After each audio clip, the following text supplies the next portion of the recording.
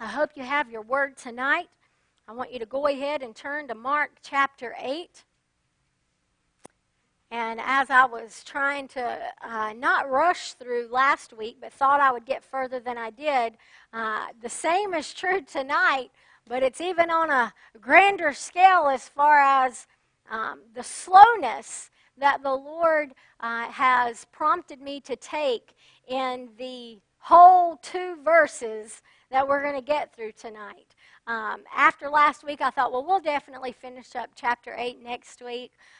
No big deal. But as I began to write and the Holy Spirit began to pour in, I just really felt we need to slow down and be sure that we get these 2 verses tonight. Because a lot of times these verses are misinterpreted. And the truth is not known. And when we misunderstand something, we miss the Holy Spirit. And I don't want to miss the Holy Spirit. I don't want to miss what the Lord truly has for us. So tonight, reading Mark chapter 8, 2 verses 35 and 36. For whosoever will save his life shall lose it. But whosoever shall lose his life for my sake and the gospel's, the same shall save it. For what shall it profit a man if he shall gain the whole world and lose his own soul?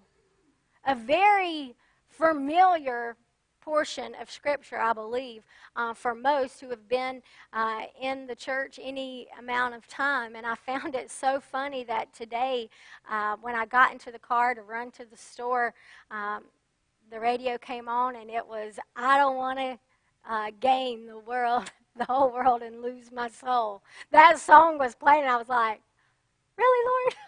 Great. So just confirming again, we got to get the true meaning of these 2 scriptures tonight. So contained within these verses, we really find Jesus' philosophy for life. His take on what true living really is, which is, and it's not going to be a shock to you, but it's the completely opposite view as the world's philosophy, right? And to adequately be able to wrap our minds around this, we need to, I feel, back up to our closing verse from last week, verse 34 of Mark chapter 8. And it says, And when he had called the people unto him, with his disciples also, he said unto them, Whosoever will come after me, let him deny himself and take up his cross and follow me. See, the world will tell you, oh, you're in charge. You should be fulfilling your needs, your wants, your desires. Do what makes you happy. You're number one, right? That's what we hear. That's what we are constantly fed. And it's not just in movies. It's in commercials. It's ads on Facebook. Everywhere you look is feeding self. Fueling the flesh, right? That's what makes this world go round, especially America. Do what you want to do. Be who you want to be, right? Go find yourself in this world. But the truth of the matter is a person can search the world over and never find themselves. Why? Because you can only be found in Christ Jesus.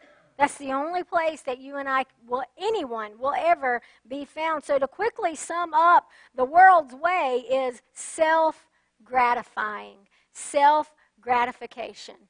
That is the world's mentality, the world's mindset is really instant self-gratification. I know my kids, they love to watch these videos. I believe it's on YouTube. I don't know because I'm old and I always say the wrong things.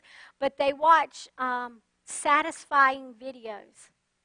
And it's like making slime and seeing it come up through a hole and then come out. And somehow that's satisfying. Or swirling paint on a marble countertop and then having a little thing and wiping it completely clean.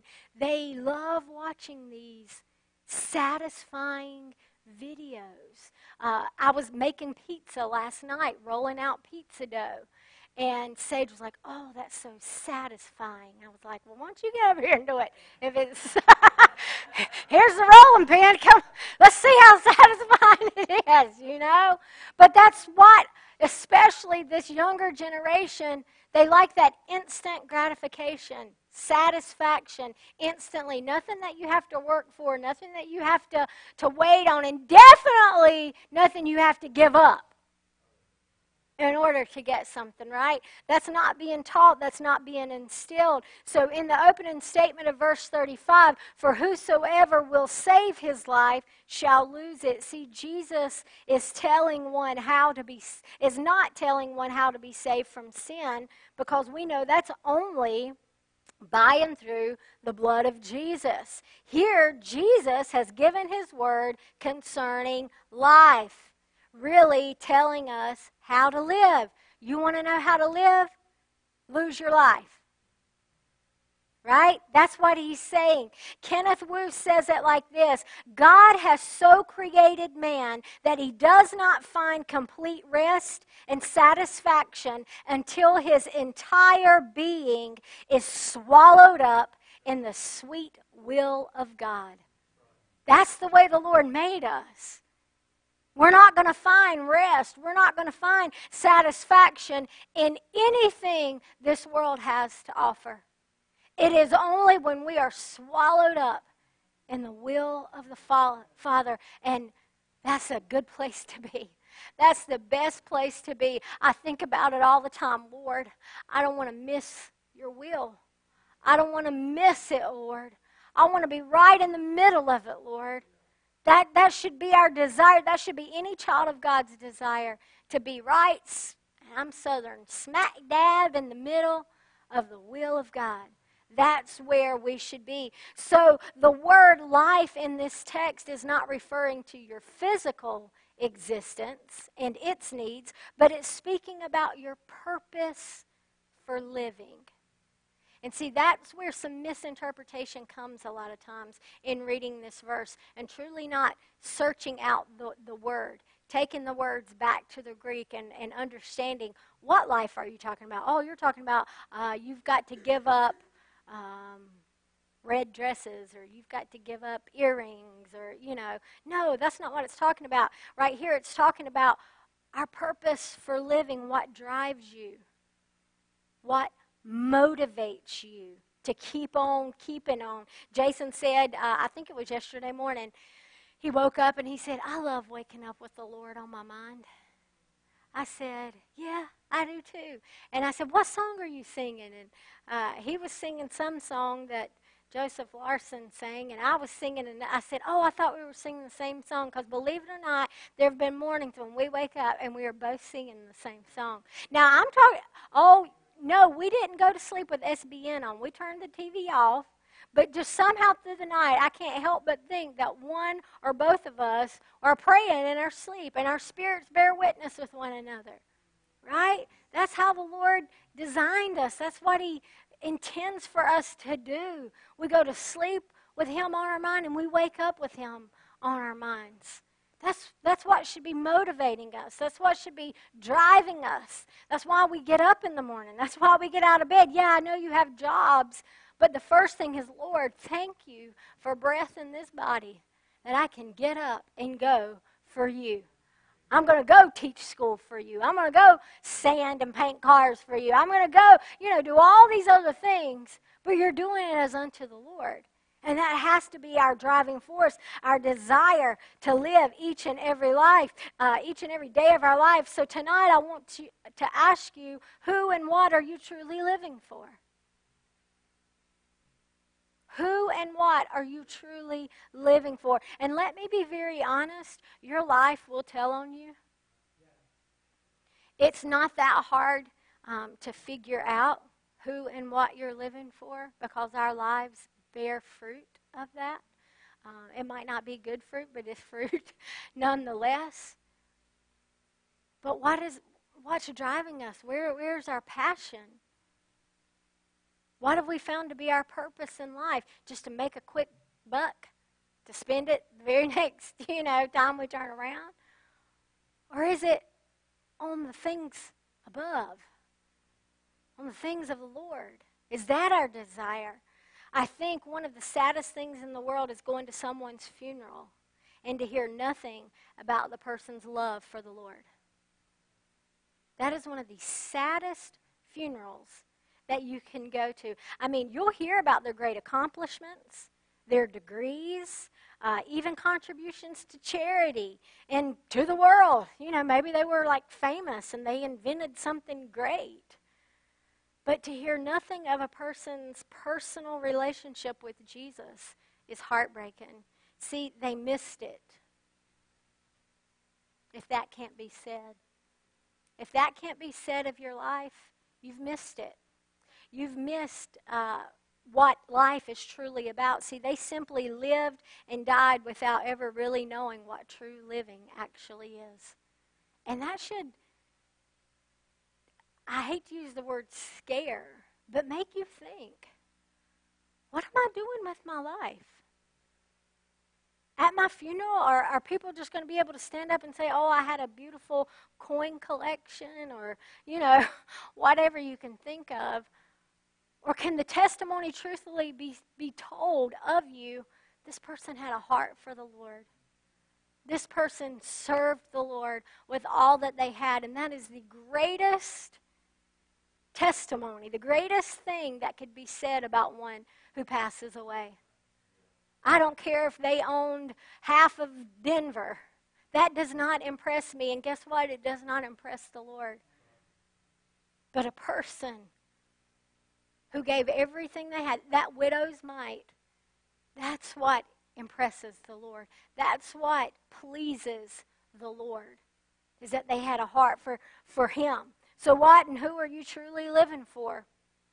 I quoted it last week, and I'm sure I'll quote it several more times, if not thousands more times, because we have got to get this scripture.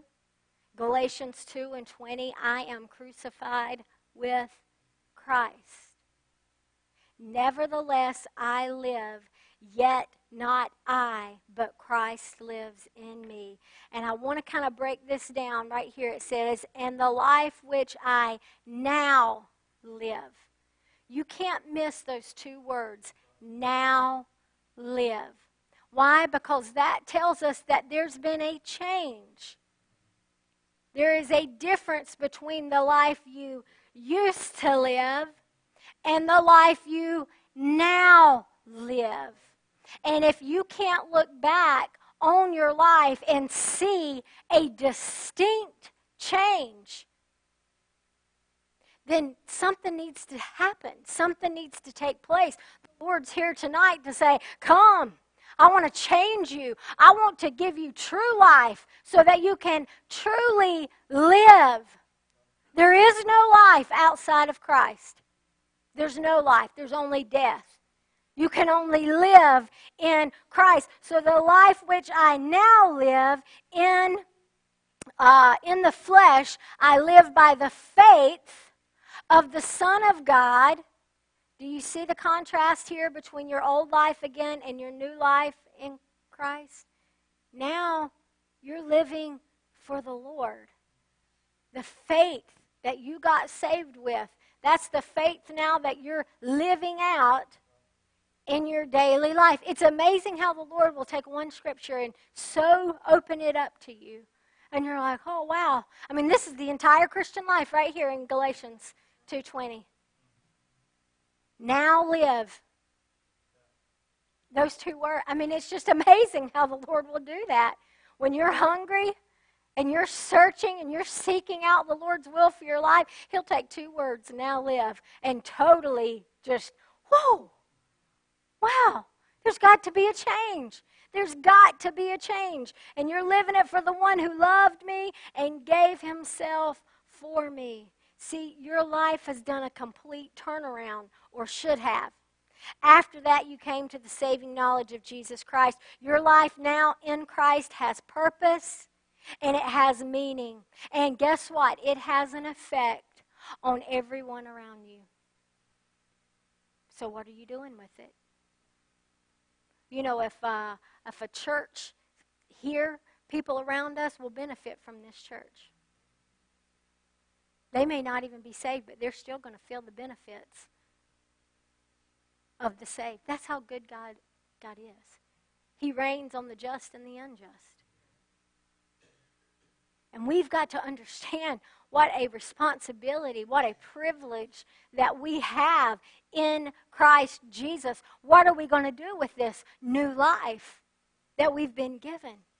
Are we allowing it to affect others around us? Are we sharing it? Or are we keeping it all to ourselves? No, we've got to share it. Again, our lives will have an effect on those around us, and Solomon is a great example of that. Solomon, in all of history, no one ever had the wisdom or riches to indulge his passions and appetites as he did. You see, nothing was out of his reach. He could have whatever he wanted. Nothing was illegal for Solomon. Nothing was too expensive for Solomon. He could have whatever he wanted, but yet, in the end, in Ecclesiastes 1:14, and you don't have to put it up unless you just want to. I don't even know if I gave it to you. These were Solomon's words. He says, all is vanity and vexation of spirit. What does that mean? It means that all of it didn't amount to anything. Not one thing lasted. Not one thing was of any worth in the end. The entire book of Ecclesiastes exposes the emptiness of earthly wisdom. The world can nor ever will satisfy anyone. There is pleasure in sin for a moment, but it's over. It's done. I'm all for learning and education, but I want you to understand that all wisdom begins with knowing the Lord. Proverbs 9 and 10 tell us that the fear of the Lord is the beginning of wisdom, and the knowledge of the holy is understanding. Right?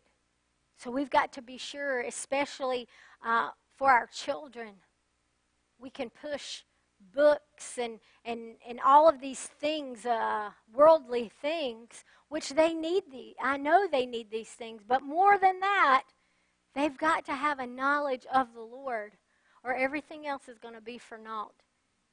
It doesn't matter. I've said it, and in fact, I even heard Charlotte saying it to Lynn. My kids, I don't care. They could be dumb as a box of rocks, but if they've got a love for the Lord in their hearts, that's all that matters. That's all that matters. She was speaking of Jesse. He could be a garbage man as long as he loves the Lord. And we know Jesse's not going to be a garbage man. That might be Sawyer. He'll be the best garbage man Denver has ever seen. No. But do our children have a heart for the Lord? That's the most important thing. In the end, that's all that matters. Knowledge of space and molecules, and I'm not even smart enough to know what these smart things are. But that's not going to matter. Do they love the Lord? Is their heart for the Lord? Now on to the last part of verse 35. It says, but whosoever shall lose his life for my sake, which tonight is the title of the message, for my sake, and the Gospels, the same shall save it. So what does Jesus mean by losing one's life? Well, first let me tell you, he's not talking about physical death. That's not what he's talking about. He's speaking of the believer ceasing to depend on his or her own ability, strength, efforts, accomplishments, and doing it all for his sake, for my sake. Coming back to that simple statement, I can't, you can help. If there's ever been, I'm counting 5 words that have made such an impact in my life, it's those. I can't, you can help. I find myself quoting that, saying that all the time. I'll find myself in situations and I'm like, I just don't know what to do. I can't. You can. Help me, Lord. And He does. Oh, He does. Each and every time. That's what He's waiting on. For us to say we can't. Lord, I need You. I can't make it without You. That's what He's waiting on us to realize. And He's probably thinking, it's about time.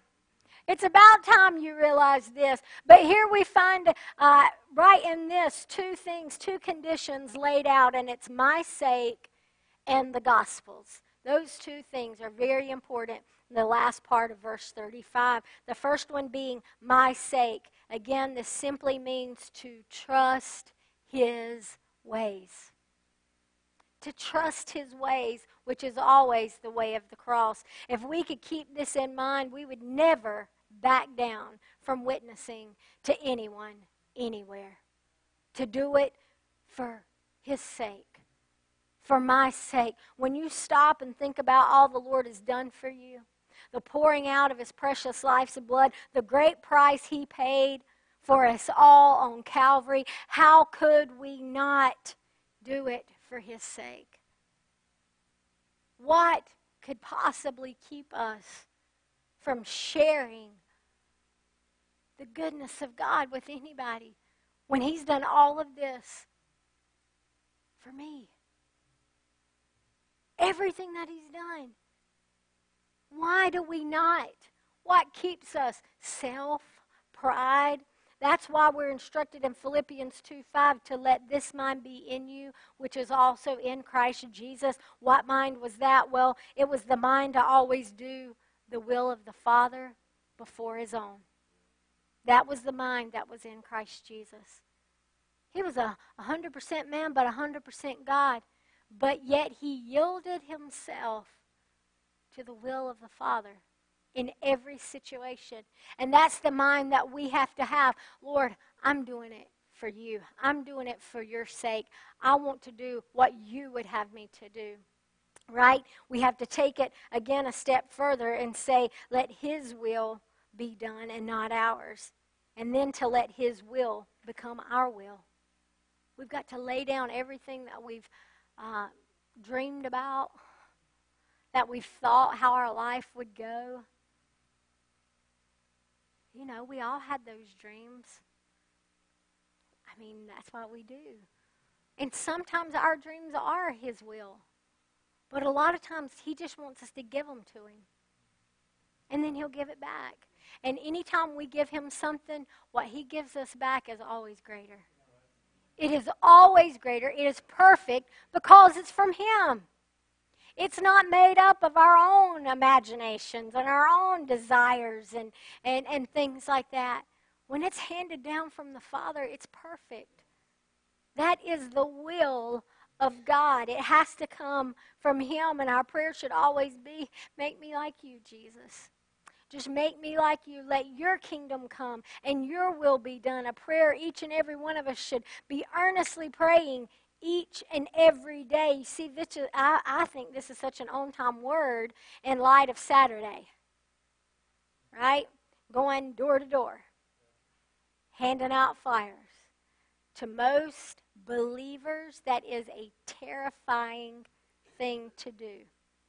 But guess what? When we are swallowed up in His will, when we are in Him, and we know that He is in us, we're going to do it for His sake. It's a joy to be able to go and knock on the door and to share the love of Jesus. You're not preaching a message. We're making it really easy for you. We're giving you a flyer that says it all. Won't you come? I want to give you this flyer. And then the Holy Spirit's going to well up inside of you, and you're going to find yourself saying, is there anything I can pray with you about? Take notes. I'm kind of telling you what to do on Saturday, in case you didn't realize. I would love to pray with you. And then tonight, we're going to have a bunch of people that would love to pray with you. We're just going to come together and sing of the goodness of the Lord. Tell Him how faithful He is, how good He is. See how good that is and how good that makes you feel. I'm just ready to go now. I just want to go right now and just start knocking on doors. Because it's wonderful. There's nothing greater than doing things for His sake. telling of His goodness, sharing His love. Oh, wow, there's nothing greater than that. That's the least we could do for Him, for all that He's done for us. The second condition is, and the Gospels. You'll see how that plays out in the end of verse 35, and the Gospels. In this statement, He's not just talking about preachers, and a lot of time that's what people think, but He is speaking to every single person that calls themselves to be a born-again believer. As you know, the gospel is good news. That's what that means. That's what gospel means, good news. It's the good news that Jesus died on the cross, making it possible for sinful man to be made righteous and to have eternal life. There's no news better than that. That's the best news that's ever been told, that ever will be told. Oh, we owe it first to the Lord, but then to all of those who are around us, to tell them the gospel, to tell them the good news. Romans 1:14, Jason's favorite scripture, or one of his favorite scriptures. I am debtor, both to the Greeks and to the barbarians, both to the wise and to the unwise. So as much as in me is, I am ready to preach the gospel to you who are at Rome also. Now, what made them ready? Receiving Jesus as the personal Savior. Not going to Bible college, which is great. Not getting a master's in theology. Not any of those things. What made them ready to preach? You said yes to Jesus. He has now equipped you to do it all. He's equipped you for all good works. He's given you everything that you need pertaining to life and godliness. Now go. Those are the first two letters in gospel. Go. Right? We're not to stay. We're not to sit on the gospel. We're to go with the gospel. We're to go and share the gospel to whosoever will, right? That is the call that we have been given, the charge that we've been given. As I said last week, we've got to be a people that lead others to Calvary. Don't take people to programs. Don't even take them to churches. You come across people. You come in contact with people. Their lives are living hell. And instead of allowing the Jesus that's inside of you, the freedom to flow out of you, well, they're in hell on earth right now. Well, wait till Sunday and I'm going to take you to church. No! Don't make the poor soul wait till Sunday. We've got access to them right now. Whenever, wherever, take them to the cross. Take them to Jesus. Just tell them He died for you so that you wouldn't have to live like this. I know you got yourself in this mess, but He's going to give you a way out. He is the way out. He made a way over 2,000 years ago. We can't be a people who just drop people off at church. Oh, you deal with them, preacher. No, you've been saved so that you can deal with them. And when I say deal with them, I don't even like that. You can be the light. You can be the encouragement. You can be what they need right at that moment. Why? Not because of you, but because you've got the one living inside of you who said, let there be light, and there was light. The one who said, get up, and they got up. That's who's inside of you. Don't make them wait. Give them Jesus. Right then, right there. Don't wait. We are to live the Christ life, which is to live the cross life, which is to have the more abundant life. That John speaks of, John 10:10. You know that.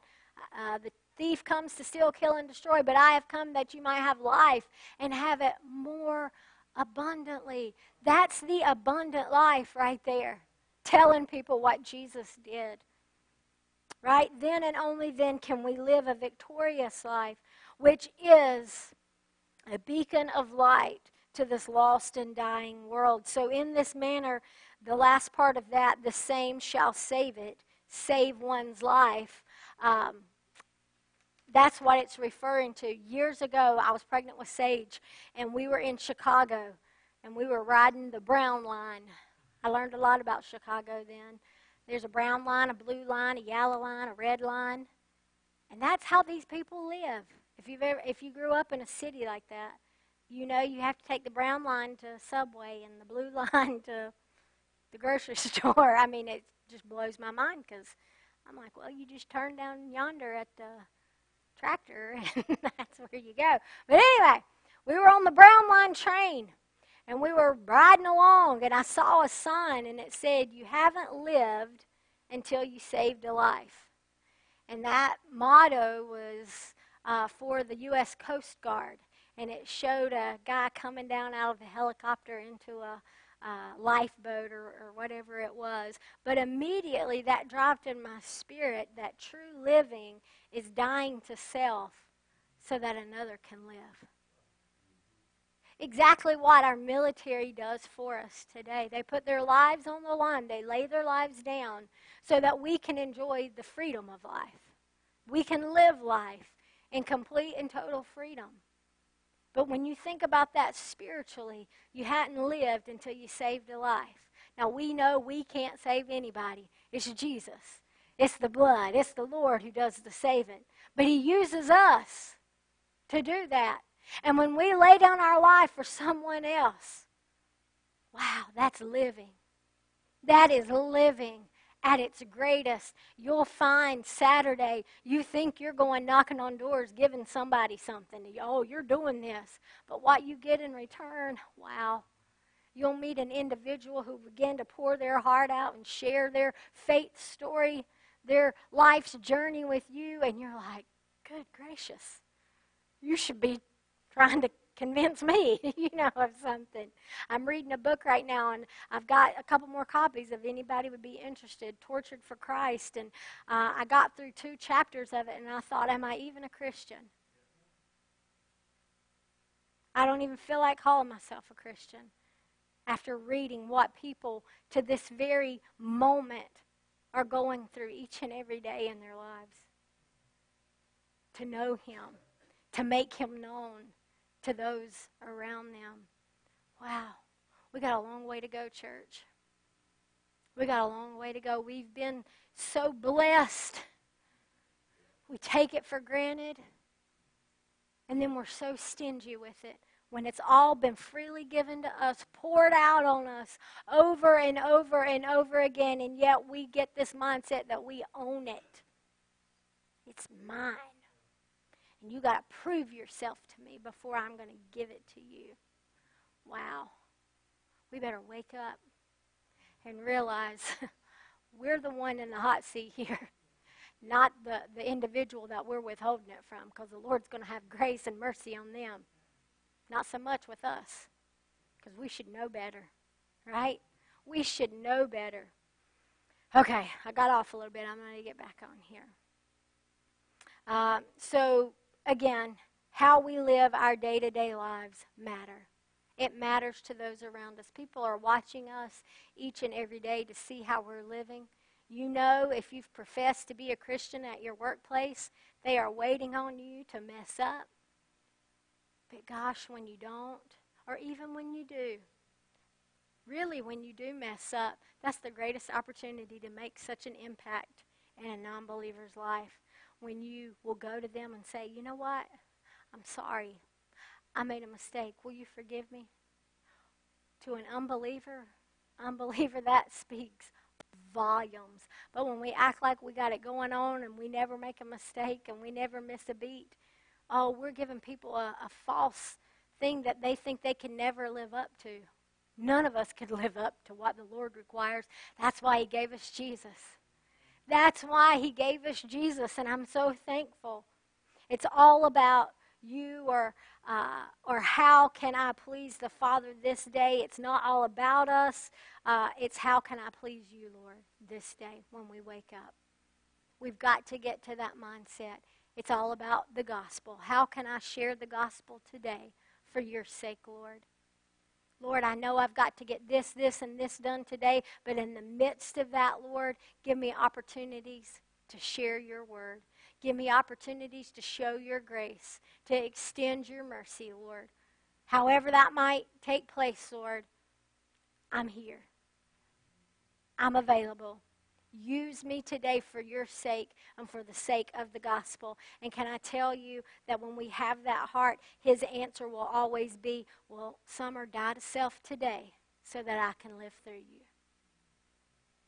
Today, Summer, you've got to die to yourself. Because guess what? Both of us can't live. We can't.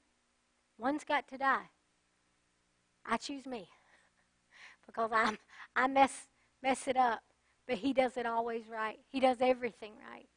So if our heart will be each and every day when we wake up, Lord, I'm dying to myself today so that you can live through me. Wow. What a life. What a difference we would begin to see in our day-to-day lives if that will be our true heart's cry. Verse 36, for what shall it profit a man if he shall gain the whole world and lose his own soul? Here we find Jesus using the simple equation of profit and loss, right? Hear me tonight, one soul is worth more than the whole world. Your soul is worth more than the entire world.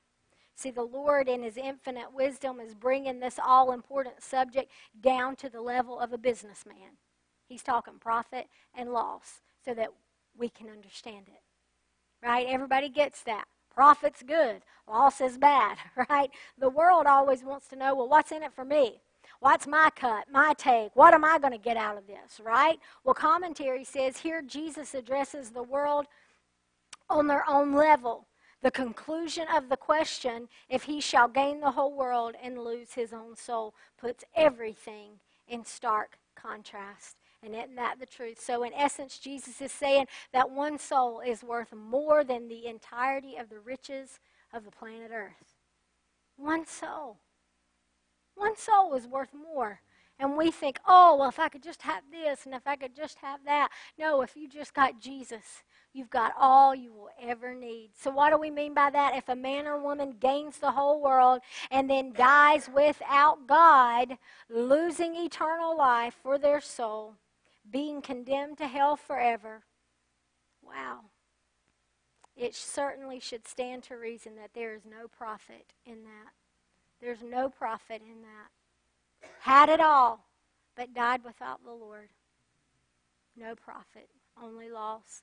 Our life on this earth is so short, very short. In fact, James 4:14 tells us, whereas you know not what shall be on the morrow. For what is your life? It is even a vapor that appears for a little time and then vanishes away.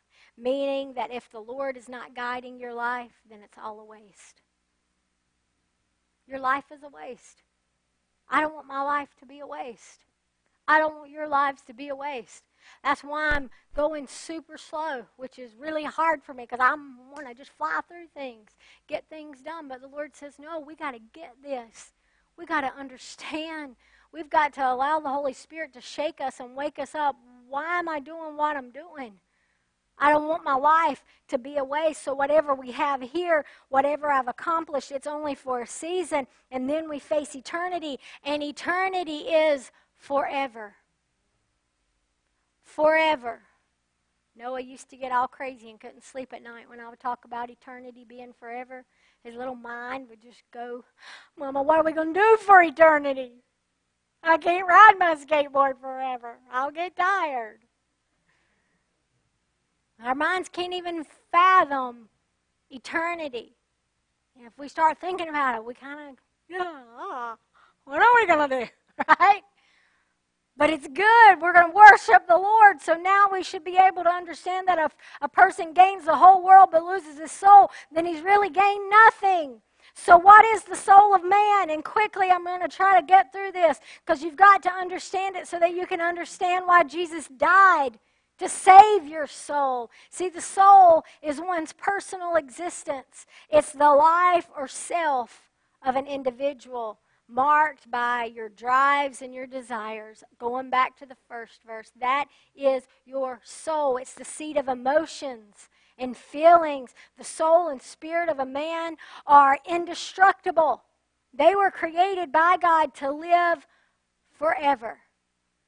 That's our soul and our spirit actually make up the being of man. Man, in a sense, is a trinity: the spirit, the soul, and the body. And you can look it up, 1 Thessalonians 5:23. I'm not lying to you, but that's the scripture. So the only part of a man that dies is the body, and that's because of the fall.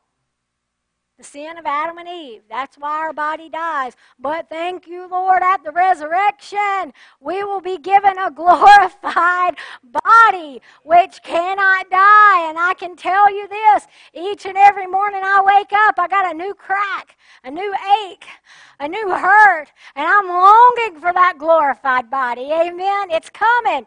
We're looking forward to that day, right? Oh, we're looking forward to that day. That should excite us. But at the same time, this next explanation should break our hearts, because for the unbeliever, at the moment of death, the soul and spirit of the unbeliever, which are inseparable, are consigned to hell to await the second resurrection of death and damnation, which will take place at the conclusion of the kingdom age. See, it will be the time of the great white throne judgment. And at the second resurrection of damnation, all unbelievers will be given a body that is indestructible also. A body that feels the fire, but it never dies. The flesh is never consumed. It just keeps burning and burning, which will join their soul and spirit then, and they will be cast into the lake of fire forever. And this is called the second death, Revelation 20 and 14. And that breaks my heart, because it was never intended for man to go there. But man chooses to go there. But are we doing our part each and every day for his sake, for the sake of the gospel? Telling others. I know Brother Swaggart, several weeks ago, it might have been on a Wednesday night, was speaking of a gentleman who had a dream that he was in hell. And he saw a man walking around and pulling up others that were in hell by the top of their heads, the hair on their head, looking at them to see, were you the one that told me I was okay? And just was going from person to person. Time's too short to be lying to people, to be making people comfortable in their sin. We can no longer do that. It's getting close.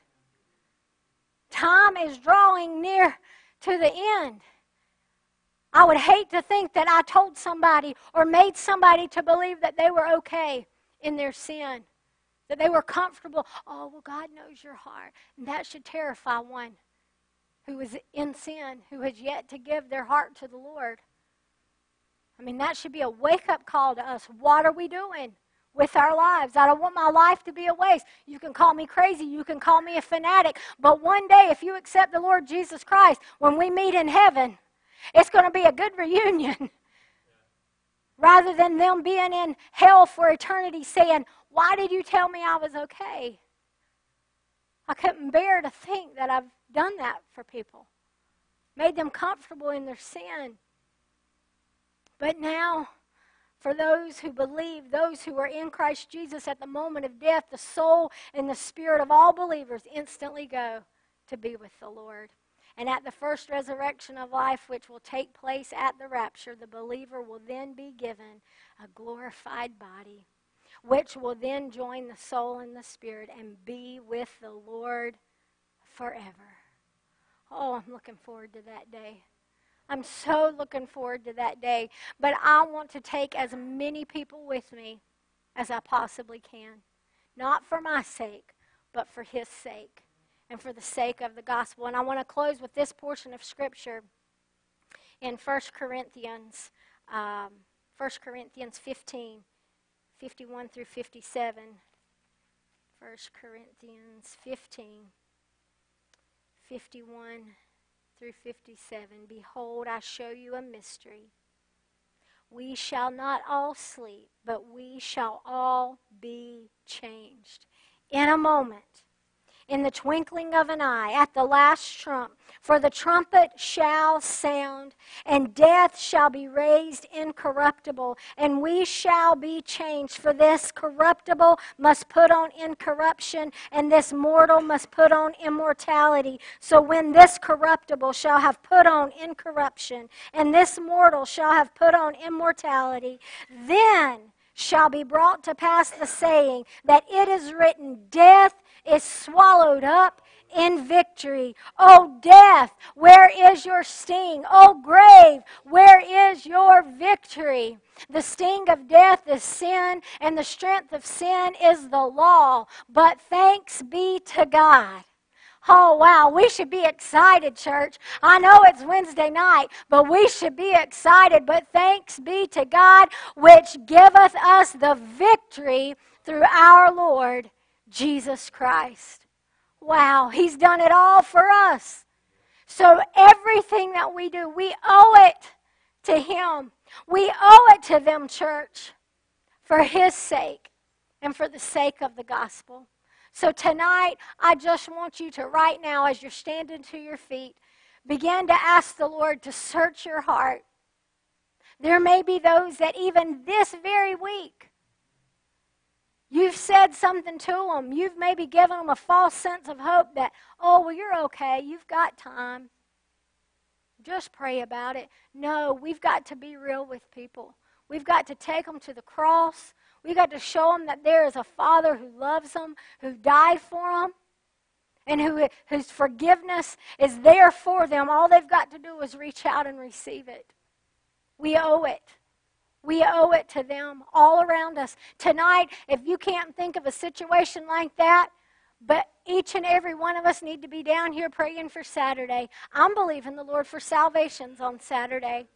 I'm believing the Lord to do a mighty work on Saturday. And then I'm believing to do a mighty work on Sunday morning and Sunday night. I want us to understand our prayers, our time of intercession. It's preparing the soul for when the seed is dropped. That's our responsibility as a church, to be on our face before the Lord, interceding for those that are going to pass our way, interceding for those that are going to come through those doors, interceding for those that are going to get a knock on their door on Saturday. Prepare their hearts, Lord. Remove any hindrance, any distraction, so that your word would go forth, that salvation would come, and you're going to get the glory. That should be our heart's desire. So tonight, as the music plays, I'm going to encourage you all to come, to make yourself a place to just come before the Lord and allow the Holy Spirit to do the work that only He can do. So won't you come? So come while we're here, while we're near to the Lamb of God. Come round the throne, praise the Lord, for the Lamb of God. Come while we're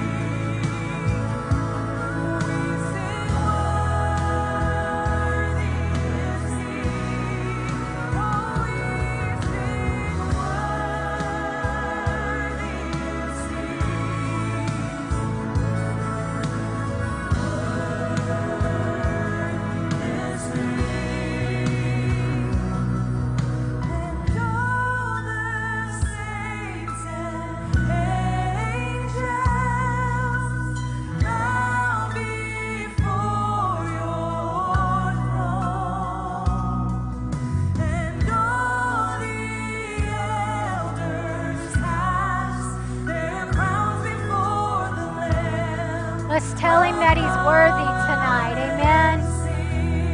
Thank you, Jesus. Thank you, Lord.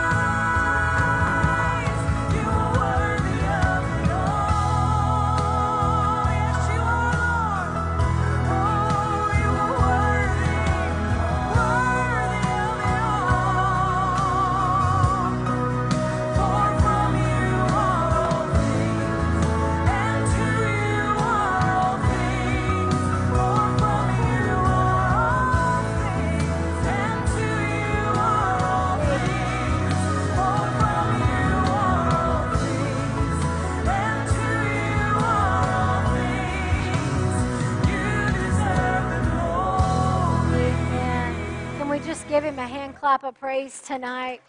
Oh, Lord, we thank you, Father. You're worthy, Lord. All glory belongs to you, Lord. God, we can't say thank you enough, Lord, for all that you've done for us, Lord. So tonight, Lord, I pray that as we go forth, Lord, that we keep it in our mind, Lord, that your mind be in us, Lord, that everything we do is for your sake and for the sake of the gospel, Lord, that we would seek, God, our opportunities to show and to share your love, God, with all who pass our way, and we'll give you all the glory and all the honor and all the praise. In Jesus' name, amen and amen. Thank you, Lord. Hey, Vanessa, can you put Acts 20:20 up on the screen, please? If it's, I know you can. As we were praying, just I don't know what day it was, whatever day it was. I was coming back from Yadkinville sometime. Was it Monday? Monday. I was just praying and just really being thankful for the Lord, and then this coming weekend, and Summer mentioned and hit on it that. And I was talking to Terrence. I said, it's funny to me, I guess that maybe I shouldn't use that word, but a lot of people are getting ready to get out of their comfort zone. Yeah. And it will force you to do so, to reach out, to love. Yeah. And this is, we started out this year, and what the Lord laid on my heart right here, and that's on the shirts that you'll pick up or you'll purchase or whatever. And it's Paul speaking, how I kept back nothing that was profitable unto you, and having showed you and having taught you publicly and from house to house. Right. And that should be our drive and our desire, to share the gospel, regardless of who it is or where we're at. And the Lord laid on my heart something, and I will share more with you later, but it's just a part of who we are. And I really couldn't think of anything to call it, so I just called it Project Build. And build is to believe, to unite, to intercede, and to love Denver. And my heart is crushed. Our hearts are crushed because people are going to hell. Not only here, but in Yadkinville. And I know that we have a body that is truly a body, that is truly family. And I want to tell each and every one of you, I don't care what age you are, 20 or 95 or 115 or 5, we need you. That's right. We need you. Amen. And anyway, we love you guys. Be praying about this upcoming Saturday. Please make every effort to be there. We need you. And Yadkinville needs you. And we want to show Wayne and Stacy that we're not just saying we support you, but we support you. That's right. And we want the house to be full. So Amen. anyway, the bus will leave here at 11 o'clock, and the van also if needed. So we'll make those arrangements, and we'll be there. But anyway,